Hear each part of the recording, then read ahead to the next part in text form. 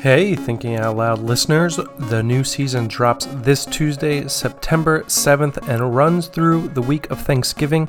Here's a sampling of what's in store.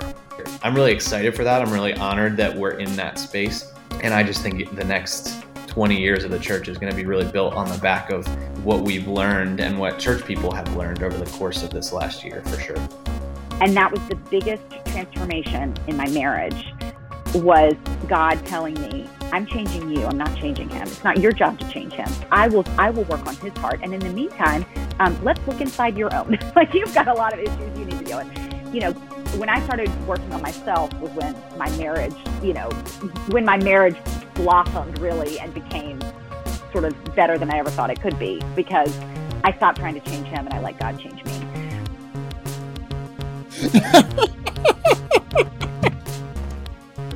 However you felt about Mass, you could have gone to a church that made you feel better than we made you feel. But I think for those who chose to be frustrated and to stay, that we will be better because of that.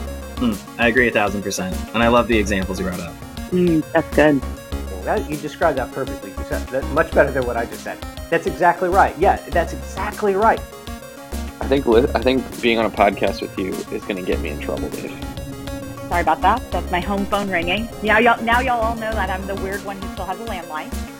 I want to make space for people to ask questions and to believe differently, and even to believe wrongfully.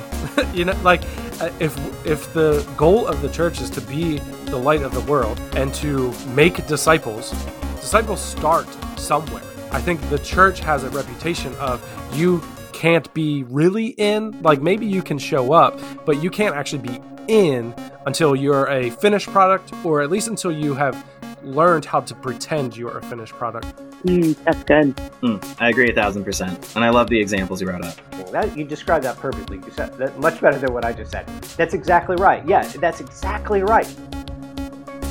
And the idea is that absolute freedom is ironically a kind of bondage that limits right limits. Wrong limits are always a bondage, but right limits actually allow you to flourish and to live to purpose that you have been designed for. But absolute freedom is crushing. It eats at us.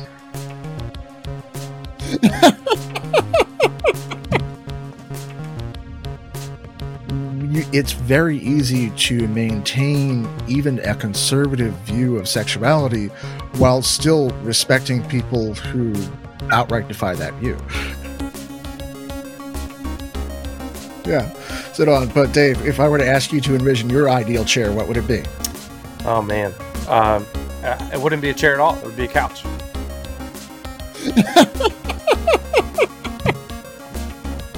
And efficiency is a fine value, but from a Christian perspective, it always has to be subservient to the higher value. So one, loving God, and two, loving your neighbor. And what I try to talk about in the book is the way in which efficiency has actually usurped almost all of those values. So it's not uncommon, like if you're like, okay, I've got to take this day off of work to go help my friend, you'd probably feel guilty. You'd probably feel like, this is really, should I be doing this? Like, the things that our world says are beautiful and worthy are not all that is beautiful and worthy. And so you can start to see the humanity and the image of God in others when you're forced to look. But I think so many of us have the option of not looking, and so we don't. And so I think we miss out on that. We feel like we're protecting ourselves, but I think we're actually missing out on so much that God has for us. That's good. You described that perfectly. You said that much better than what I just said. That's exactly right. Yeah, that's exactly right. I agree 1,000%. And I love the examples you brought up. I agree with you. I tend to be very sarcastic. In fact, my husband and I were having a conversation this morning about not being super pleased with the way one of our children was talking to us. And I said to him, but she's mimicking the way we talk to each other. She's trying to get in on the joke. She's trying to use that sarcasm. It comes off as disrespectful with her, but it's because we have modeled that for her. It is hard and it is a challenge, but I think, like you said about seeing the the potential of a city like New York. I see the potential of Christians who disagree being united under the name of Christ. The potential of that to a world that so easily isolates and divides into interests and political tribes and whatever else.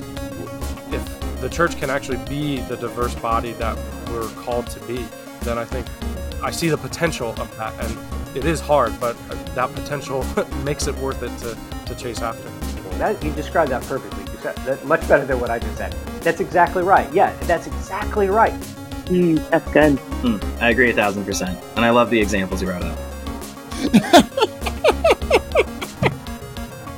Make sure you're subscribed today and check out patreon.com/thinkingoutloudpod.